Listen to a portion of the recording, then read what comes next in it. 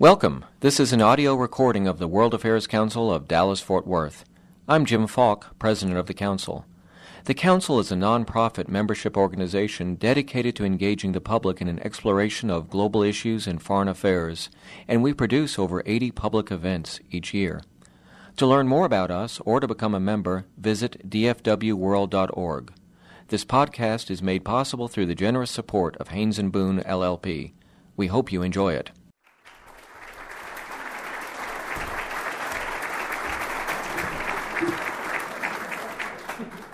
Well, I'm delighted to be here. The trip from the Bronx to Dallas is pretty long. It's nice to get here eventually. Being a member of the National Board of the World Affairs Council is actually a very high honor and a very important one. The discussion of public affairs in this country has sunk to a pretty low level, and the discussion of foreign affairs to the lowest imaginable. There used to be something in the United States we call the learned public. It's still there. It just, nobody speaks to it, and they don't speak to each other. The World Affairs Council is a place where that can happen in foreign policy, and so I'm very proud to be part of that. That was actually one of the reasons I wrote this book, The Next 100 Years. I wanted to write something that tried to clarify that it was possible to consider the way the world works without ideology. And by ideology, I mean the passionate self-loathing and mutual loathing that permeates much of our discussions. I wanted a dispassionate book. And I think that passion is much overrated. Everybody has it, and some of it is destructive. What I try to bring to this is dispassion, and I've asked a simple question. What is the next 100 years going to look like? And I use a methodology for that we call geopolitics that I certainly won't bore you about. But what I've asked is what really matters. I believe my phone. Well, the phone matters. The question is, what is it that really matters in the next 100 years? If I were sitting at the beginning of the 20th century, 1900, and I asked that question, I'd like to think that I would have answered that three things matter in the 20th century. The first is the collapse of the European empire. Since 1492, Europe dominated the world, even while waging an endless, bloody civil war that culminated in some of the most terrible bloodletting humanity has ever seen in the 20th century. I always enjoy when the French advise us on how to be civilized in our foreign policy.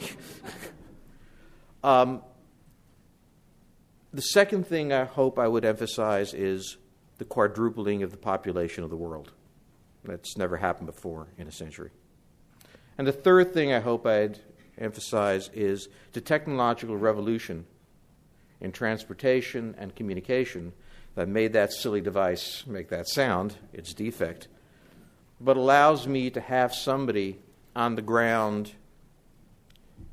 in, say, Pakistan, pick up the phone and contact me with what's going on, and allows me to fly around the world in a matter of hours and days. A fundamental transformation of our lives. So sitting here at the beginning of the 21st century, what would I think is going to be the dominant things? The first is that European empire is being replaced. In 1991, with the collapse of the Soviet Union, for the first time in 500 years, no European power was a global power. That is an extraordinary event. And what replaced it was the United States. And the 21st century, far from being the end of the American era, is the beginning, because the United States is a dominant power of extraordinary proportions. The second thing that I would emphasize is the end of the population explosion. Birth rates are falling everywhere in the world. And in the advanced industrial countries, they've fallen below replacement. Germany is going to lose 20 to 25% of its population in the next 30 years. That's not a guess. That is a mathematical certainty, given birth rates and what it's had. In the history of the past 500 years, there have always been more workers, more consumers, more soldiers. That will no longer be the case in this world. What that does to real estate prices, I don't know. But I know one thing. I would rather be a labor broker than an investment banker in the 21st century. Because for the past 500 years, the main shortage has been in capital and the main surplus in labor. And that's changing. Coming from that, I would predict that we're going to have a tremendous surge in technology based on labor shortage. The most important thing we have to do is replace missing labor in order to sustain not only an aging population, but productivity of the existing population. Things like medical advances that would allow us to continue to live productive lives.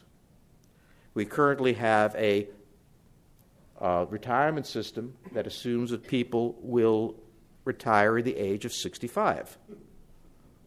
That retirement system was created at a time when life expectancy was 63 years. It was a good bet. No one created that system for people to live till 80 or beyond, especially if in living to 80 and beyond in those 15 years they are not only they are not only not productive, but in fact consuming at an extraordinary high rate of all sorts of care for labor that's not available to give it to them. So while I fully expect to be drooling in my children's living room, something I promised them that I would do, there is a revenge we parents can take. Somebody has to wipe it. All of these will require robots. It's just a simple way of talking of systems that will replace labor. I'd like to think they'd have heads and arms and be really smart, but that's not necessary. Which means that the demand for energy is going to surge. The idea of conservation of energy is inherently insane in an age of labor shortage, because you must replace that labor with machines that do things. And as soon as the machines move, they consume a lot of energy. The question will become, where do we get energy? The obvious source is hydrocarbon, and we can all argue about global warming and anything else. The problem of hydrocarbon energy is it's located in a place where wars can be fought and in straits that can be closed by Iranian mines. This is a problem. The problem, however, is wherever the oil is, that's where the wars are going to be fought. It's not a pity that it's in the Middle East. It's a pity that it's anywhere. For strategic reasons, the United States both must dominate the energy markets and not be dependent on other countries. The problem of solar energy is that on Earth it would be an ecological disaster to replace or even come close to replacing the amount of energy we consume. You'd have to cover the entire American Southwest just for the United States. I don't mind Arizona, but Nevada has Las Vegas, and that's serious. Plus, you have the small problem on the face of the earth of night, clouds, and seasons. You know, when the days get short. Therefore, you have to think about a place where to get energy that doesn't have these things. And the answer to that is fairly clear: in space. The United States knows how to build large structures in space. They've already built a fairly useless one, the International Space Station, but they can build useful ones, solar arrays. The technology for getting the energy down to the Earth in terms of microwave radiation is fairly well known. And most importantly, the Department of Defense is ready to fund it. NASA is working on it, and the Department of Defense should fund it. They funded the interstate highway system, most of the telegraph system during the Civil War, and, of course, the Internet. In the United States, DoD is the funding agency of basic R&D and technological applications. And no other country controls space like the United States does. So one can imagine later in the century if the United States does this, and it will have to do it in my view.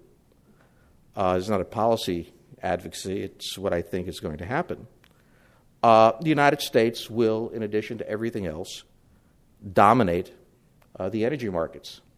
Imagine the United States with its current power and the power of Saudi Arabia and a really bad attitude. That's us. Let's talk about the power of the United States, because people like to talk about the decline of the United States.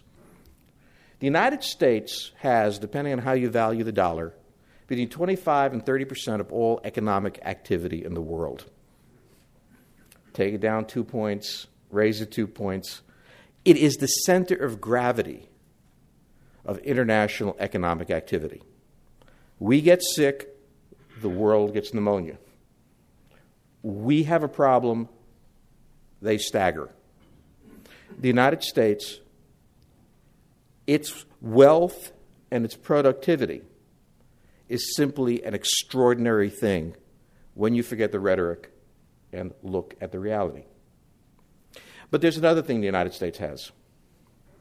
For the first time in human history, a single power controls all of the oceans of the world. If you arrayed all of the navies in the world against the United States, it would not even be an interesting battle. The United States take that for granted, but it has many implications, but here's the most important. We get to invade other people and they don't invade us.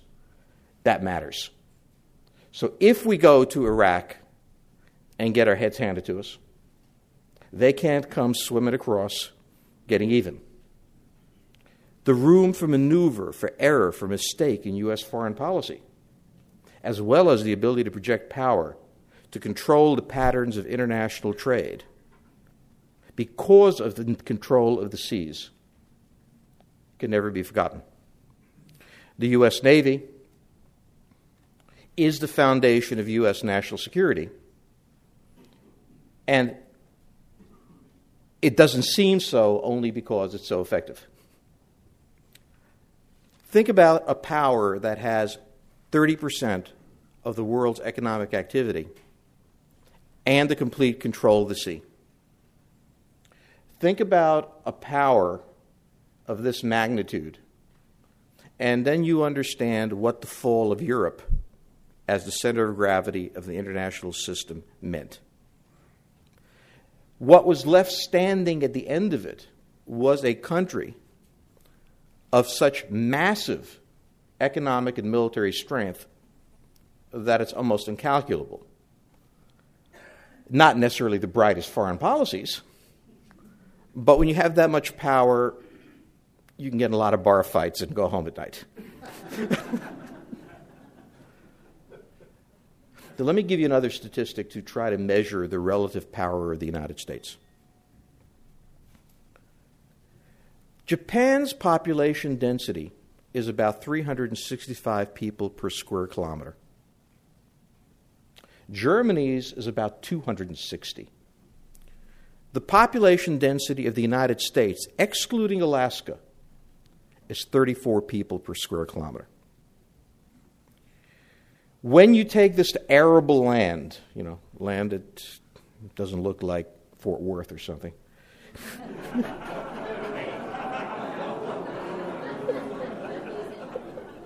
I'm in Dallas, I had to say that.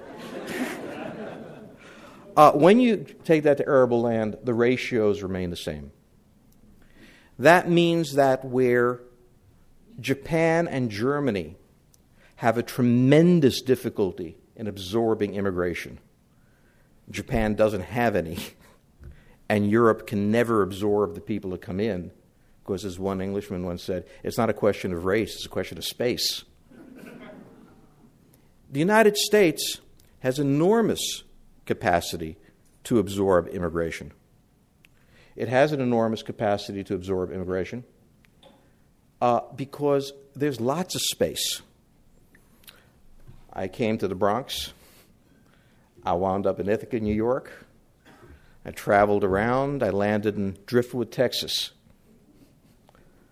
There is space galore. The ability of American society to absorb immigration in a time of falling birth rates is enormously important.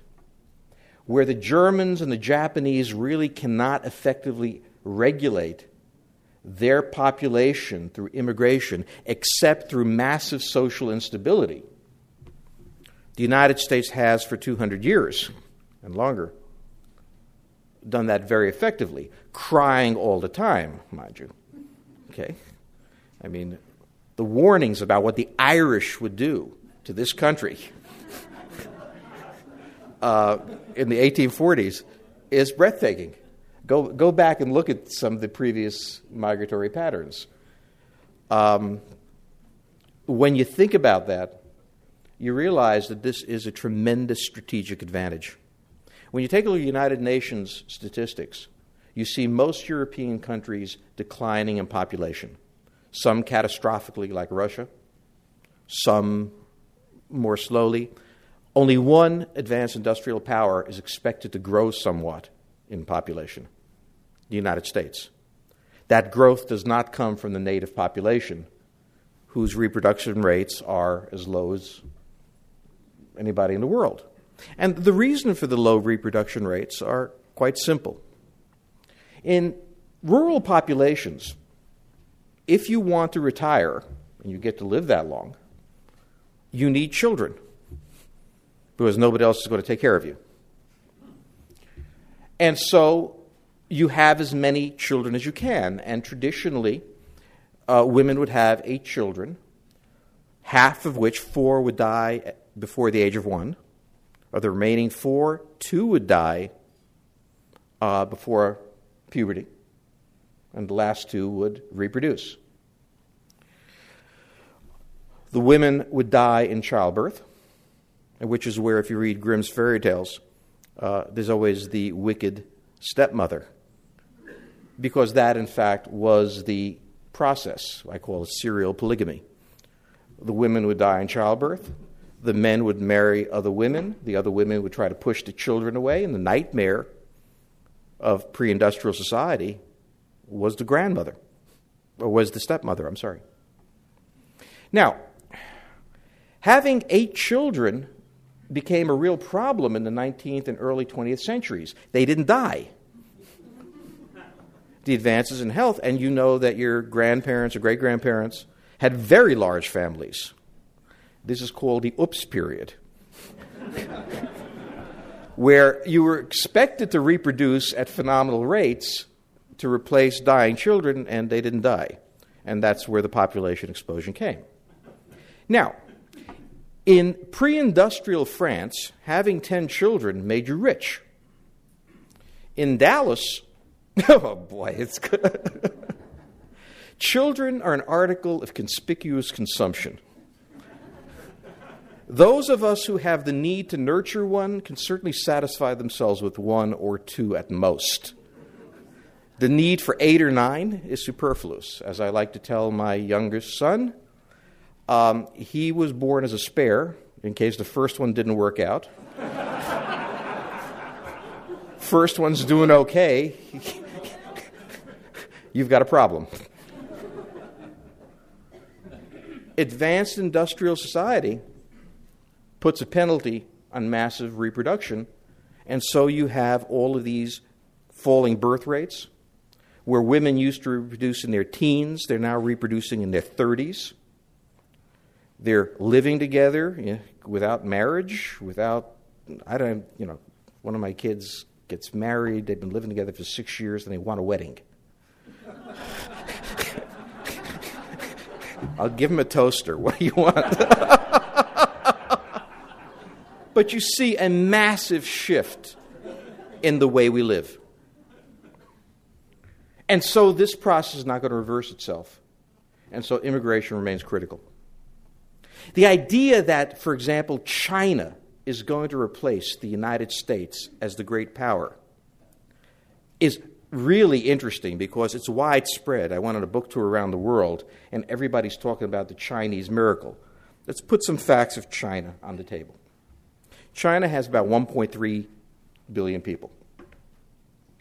1,000, all of them live about 1,000 miles from the coast because there's no rain further inland. The industry is about 100 miles from the coast. 65 million of these, according to the Chinese, live in households that make more than $20,000 a year. 1.3 million, 65. 170 million live in households that make from $2,000 to $20,000 a year. 400 million live in households that make $1,000 to $2,000 a year. And 670 million Chinese live in households that make less than $1,000 a year. China is an impoverished third world country with income levels in most of the country that rival those of the poorest countries in the world. Chinese industrialism is a thin veneer, and it is not part of China. China is an extension of the United States, of Australia, of Europe, but particularly of the United States. The things those factories produce cannot be sold in China for the same reason it could not be sold in sub-Saharan Africa. There is no money, and there is no need for G.I. Joes. The things that the Chinese industrial plant produce must be produced by consumed by advanced industrial countries. Therefore, if we ask the question, what is the Chinese industrial plant? The answer is, it is an extension of the American economy. The United States exported a great deal of its industry, and its greatest export during this recession was unemployment. One of the remarkable things, considering the battering the American economy has taken, is the fact that unemployment is still around 10%. Where did that unemployment go? It went to China. But in China, unemployment does not mean that your 401k is in trouble and you're not talking to your broker. In China, it means malnutrition and even starvation. Because the remittances that go from the illegal migrants into the cities who are working in the factories for $2,000 a year aren't going back to the villages where families live on $3 a day. China is a country that appears to be a miracle, but which in fact represents a traditional model of imbalance, instability, and danger. And if you look at China today, where they lynched a plant manager recently for closing the plant, you understand the desperation that's sweeping China. There is no country that can replace the United States as a world power. This is not because of American virtue. It is not because of Alexander Hamilton and the Federalist Papers. It is not because Ronald Reagan was a great guy. He was. But it has nothing to do with that. It has to do with the simple fact that the objective fundamentals of the American economy not only defined the global system, but cannot be replaced. To have a power in decline means there has to be a power that's rising. It's certainly not Europe. divided and shattered into this financial crisis, instead of cooperating as if it were a European Union, each individual country making sure that its money didn't go to any other, the Germans in particular, making sure that they didn't bail out the Italians, and the French making sure they didn't bail out anybody.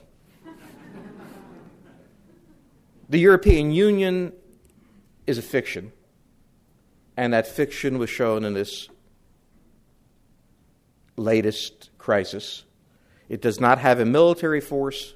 It does not have a unified economic policy. It does not have a centralized government. Russia is reasserting itself, and that's a serious problem in the short run, but in the long run, it isn't. There are three powers that are emerging that we will have to take seriously in the 21st century. The first is Japan. Japan is the second largest economy in the world.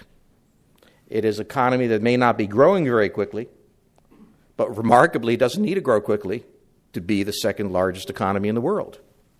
It has the largest navy in East Asia, an army larger than the British Army, and that's while they're disarmed. Imagine if they get serious at it.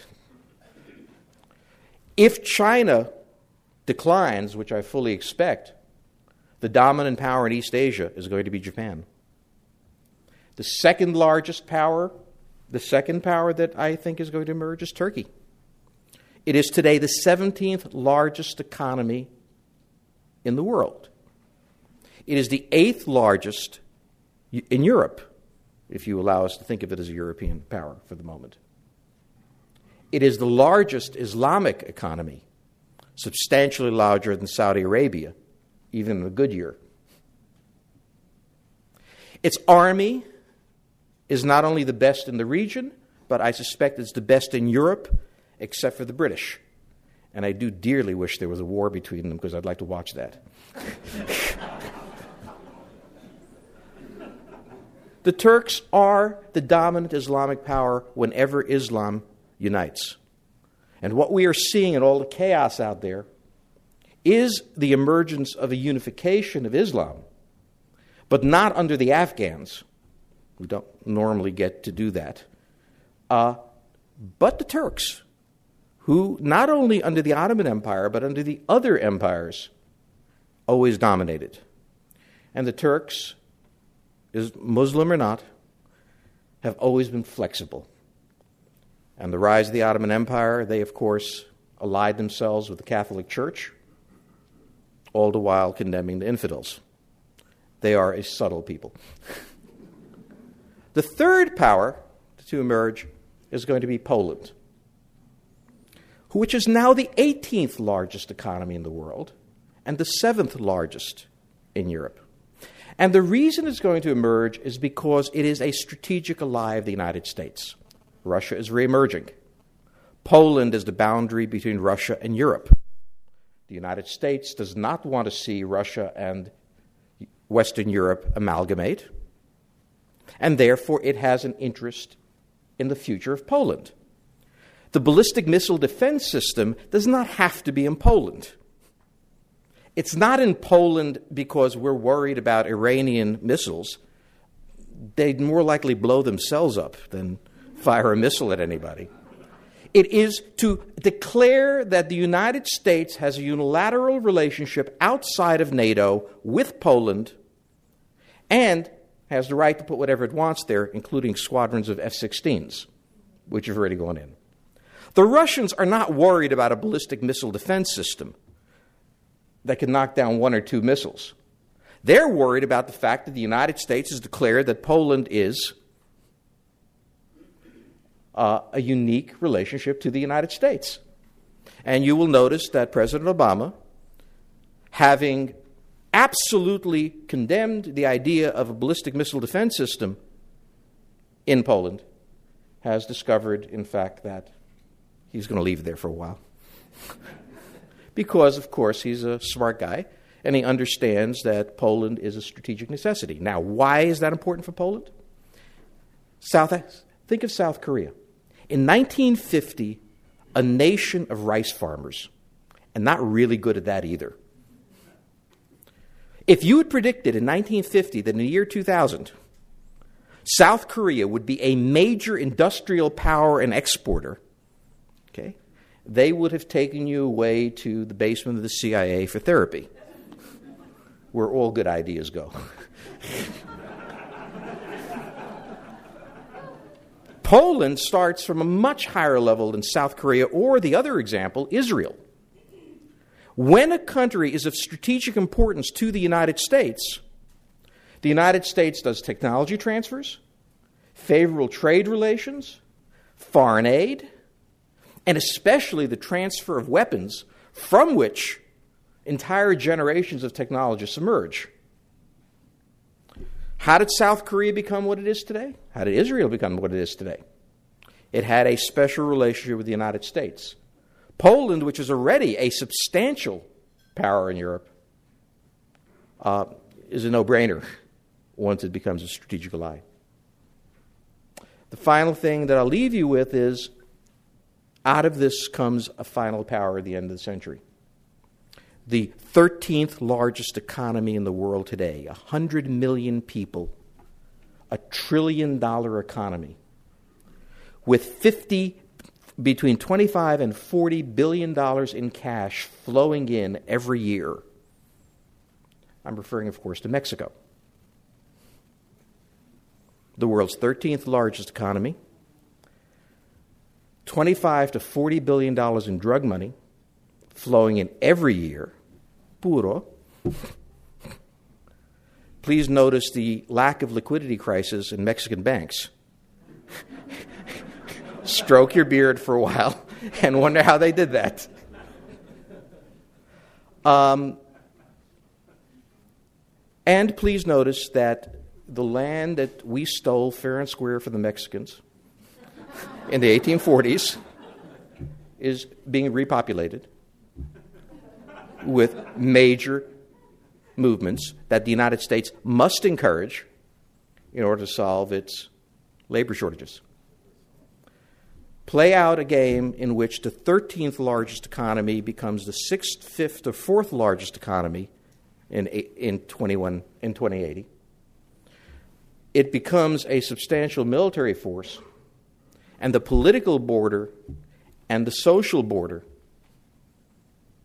are not the same. I have a map in my book that shows you the Mexican presence in what I call the Mexican cession, the region the borderland, and noting how intensely the demographics are changing. Like Alsace-Lorraine, the borderland shifts. This is not anti-Mexican, it is not pro-American, it is nothing. It is an observation of a necessary process. So what I foresee is, through the century, an enormous American power constantly challenged by new powers rising. And North America, this prosperous, underpopulated continent, native to both the Atlantic and the Pacific, part of both trading systems, the richest prize of all. We can guarantee that North America will matter. I think we can guarantee for the rest of the century the U.S. will dominate it. But as in Europe, it could dominate the world and yet tear itself apart in civil wars that never ended. So on that basis, the message that I try to deliver in the book is you don't have to argue for or against the United States or engage in policy debates or anything else. The sheer weight of American power makes it the center of gravity of the international system and makes it impossible to replace. Being overwhelmingly powerful does not, however, make you omnipotent or eternal. You will have challenges, and the challengers will be capable and serious. They won't be the ones that worried you in the 20th century. Germany, France, and these other countries are not going to be in the top 10 in 50 years. but that does not mean that there will not be powerful countries emerging. Kind of ticked off at the United States for being what we are, fairly thuggish and unpleasant at times. But that's okay if you can get away with it. That's what geopolitics teaches. Moralism is great, and you can enjoy it all you want, but in the end, power matters. And right now, the power is with us, the United States. Let me stop there and ask questions.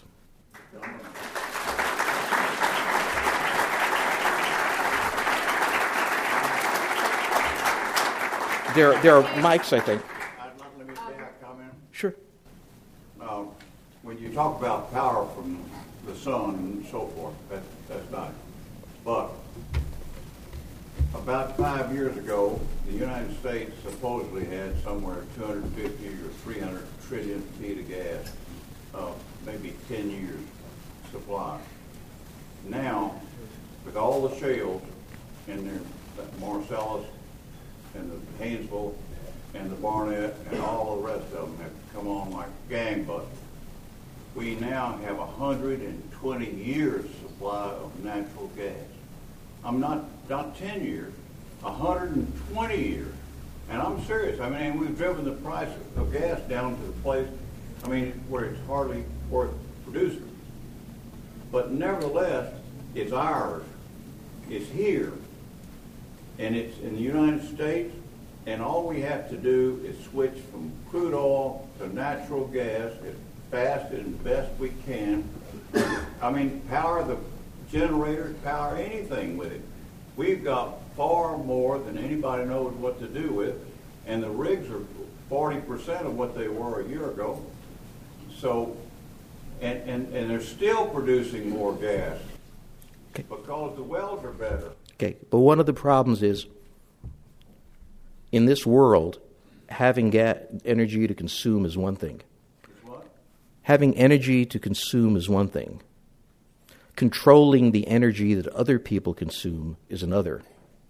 One of the things that the British did was not only take control of enough oil for themselves, but enough oil to control the international patterns of trade. So the problem of natural gas, aside from the inherent problem of transportation, which you know more about than I do, I'm sure, the problem of natural gas is it doesn't really address the question of how do we control our enemies. One of the most effective ways to control enemies is to control the energy sources. Being able to consume our own energy solves one problem, but that's not what the Department of Defense is worried about, and that's why NASA has a program for space-based solar energy. We want to produce an inexpensive form of energy that others crave that will allow us to shape their behavior. So energy is a weapon, not just a tool of consumption. I have no doubt that we will be using a great deal of natural gas. The idea of solar-based energy does not mean the exclusion of other sources. We always will have a blend. But solar energy allows us to supply others. And I'll give you an example. The Russians currently produce 50% of the natural gas the Germans consume. As a result of that, the Russians have a tremendous influence over German foreign policy. And Frau Merkel goes to Russia to vacation in Sochi. She needs a lot of vacation. She goes there several times a year. The aspect of energy that matters the most geopolitically is the ability to control who has what. The Germans cannot afford to resist the Russians and side with the United States, and they don't. And what the United States is going to be looking for is a lever to control others. So I totally agree with what you say. I have no doubt that natural gas is going to be a critical energy source in the United States. But there will be other sources developed because energy is a weapon. Thank you very kindly. I didn't hear you mention nuclear capability and also India, and it's my understanding that India has a tremendous refining capability. I regard India as the next major economic miracle, and it will remain that for centuries.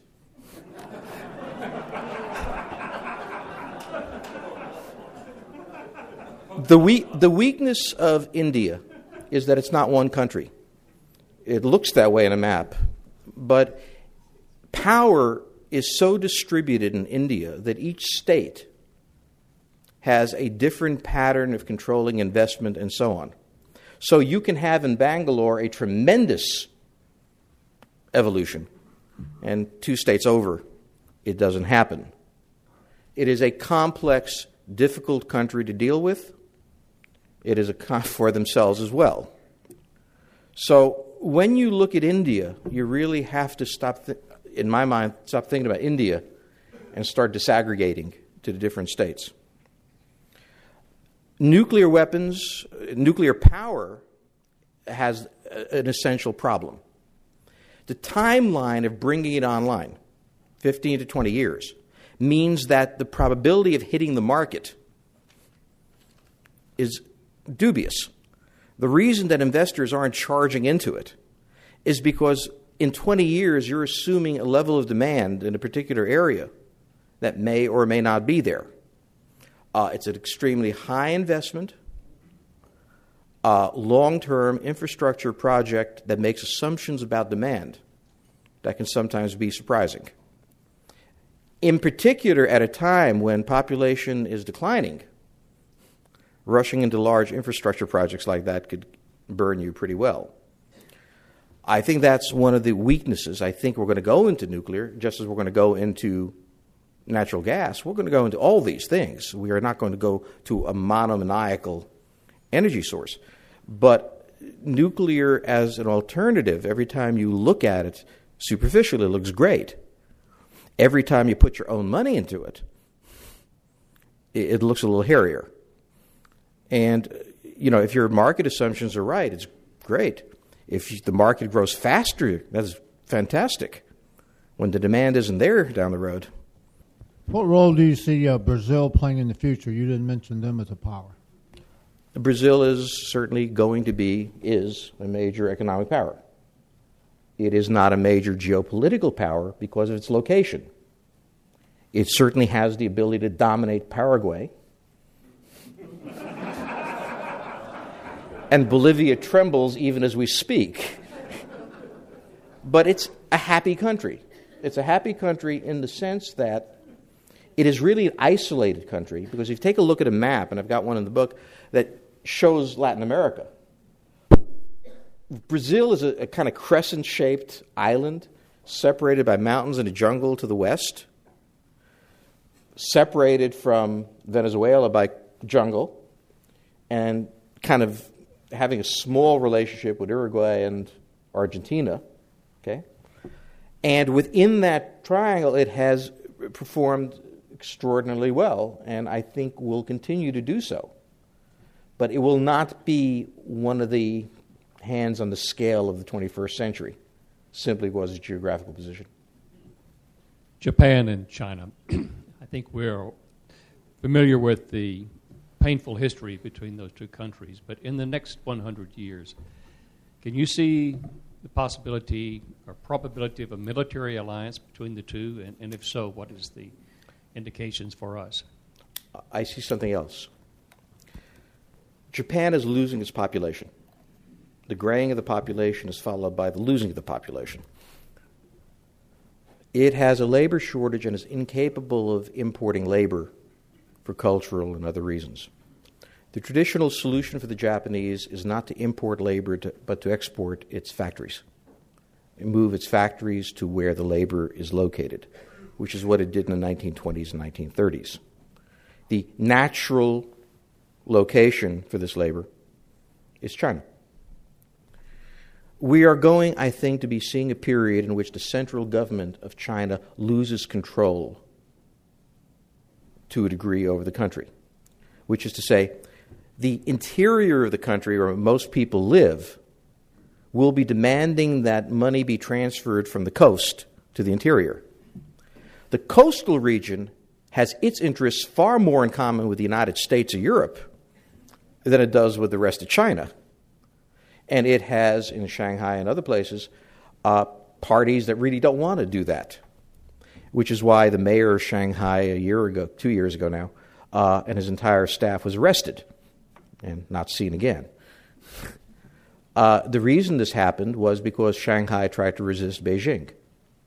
Now, Beijing is balancing between 1.1 billion people starving, not starving at this point, but on the brink of it, and a coastal region that is essentially an extension of the Western economies. My expectation is that the last time this happened was after the Opium Wars, when the British kicked the door in and started the game going. China fell to chaos. We would have never expected after Mao that China would have turned the way it has. We should not expect this to be eternal. There are tensions in China that are tremendous. There are needs in Japan for labor that are substantial. The historical process has been a Japanese presence in China that eventually reaches resistance. But I see very little in common in their interests, which the Chinese say, and the Japanese just don't talk about because it never happened. The Japanese foreign policy right now is, I'm a little black rain cloud hovering over the honey tree. Pay no attention to little me.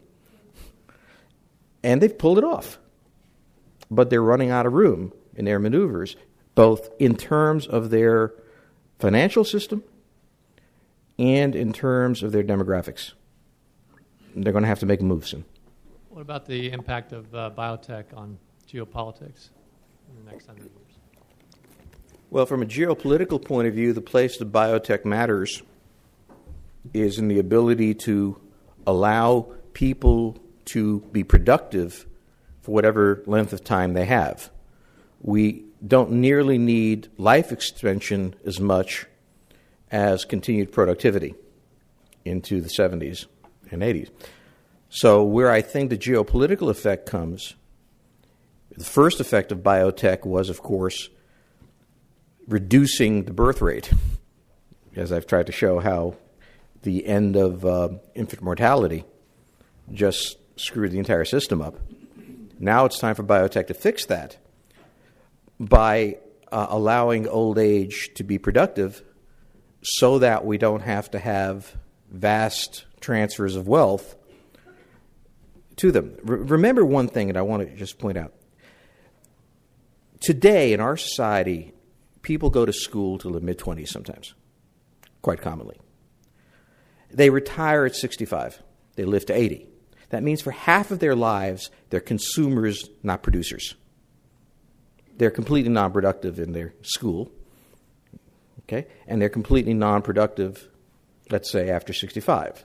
It's not quite true, but our problem is that for 50% of our lives, we've created a system where people are non-productive.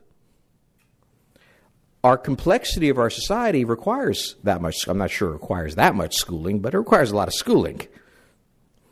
All right? So you can't really tweak that back all that much. It's on the other side that you've got to do something. And that really is where biotech comes in. And whichever country can solve that problem, it's almost as good as having energy. So that becomes a strategic weapon. If you look at the period from 1840 to 1940, the changes in the U.S. were pretty extreme, from a military growth, economic transformation, social changes that I think very few people would have expected or predicted in 1840. So couldn't those sorts of unexpected changes materialize, say, in Europe or in various regions of the world, just as they did in the United States? Well, I mean, it's not true that people didn't expect it. Alexander de Tocqueville wrote a book, Democracy in America, where he just laid it out exactly what would happen. The task of geopolitics is to identify the possible and exclude the impossible. The selection that I made of Japan, Turkey, and Poland, okay, in fact says, okay, this is the future of Poland, this is the future of Europe, this is the future of the Islamic world, this is the future of Asia. And it takes into account reasons why they would do it. But there is a tremendous element to overcome for the United States. First, in 1980, trans-Pacific trade first equaled transatlantic trade. That meant that any nation native to both has a tremendous advantage commercially and militarily. Neither Europe nor Asia have that advantage. North America does. Second, North America is more efficient in metabolizing immigration. That's a tremendous advantage, and that has to do with population density. Not that we're such a welcoming people. We may be, but that's not the key.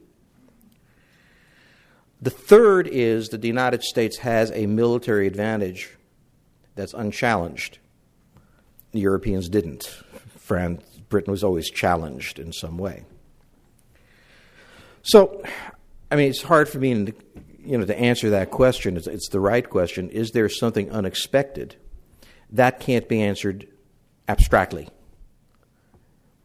And what to me is the most interesting thing, and what I try to do is, look, you go to the beginning of 1800, and you say, did people predict this for the United States? And the answer is, yeah, some very famous ones, Tocqueville and so on.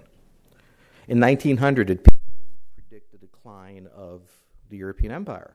Yeah, Vladimir Lenin, and also Rudyard Kipling, who wrote a poem called Recessional that was a warning to anyone who wanted to listen of what was coming. Did anybody predict the world wars? Yeah, H.G. Wells, who wrote some extraordinary books describing tank warfare and stuff like that.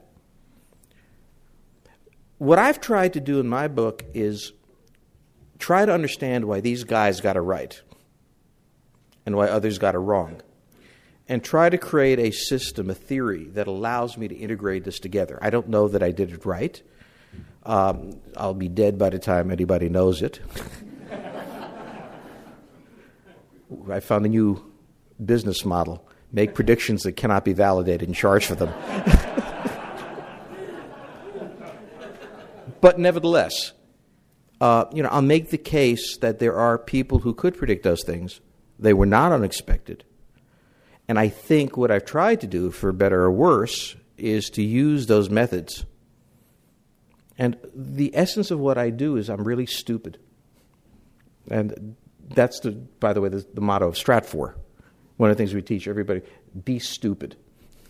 And by that I mean, when you predict the decline of the United States, take a look at what you're predicting.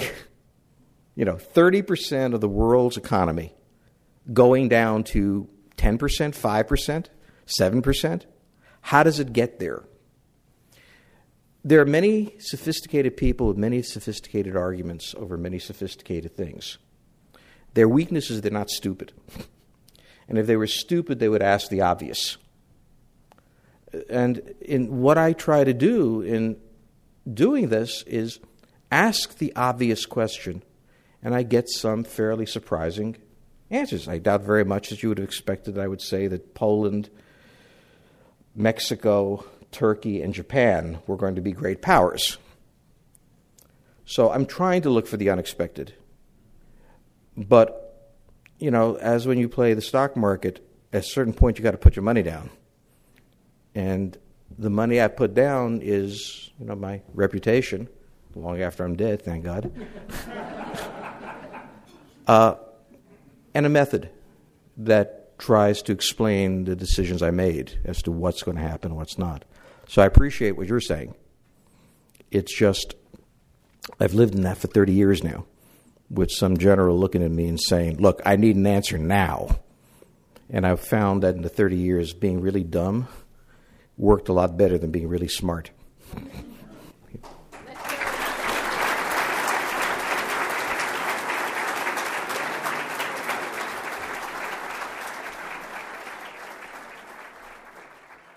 For more information about the World Affairs Council of Dallas-Fort Worth, visit them on the web at www.dfwworld.org.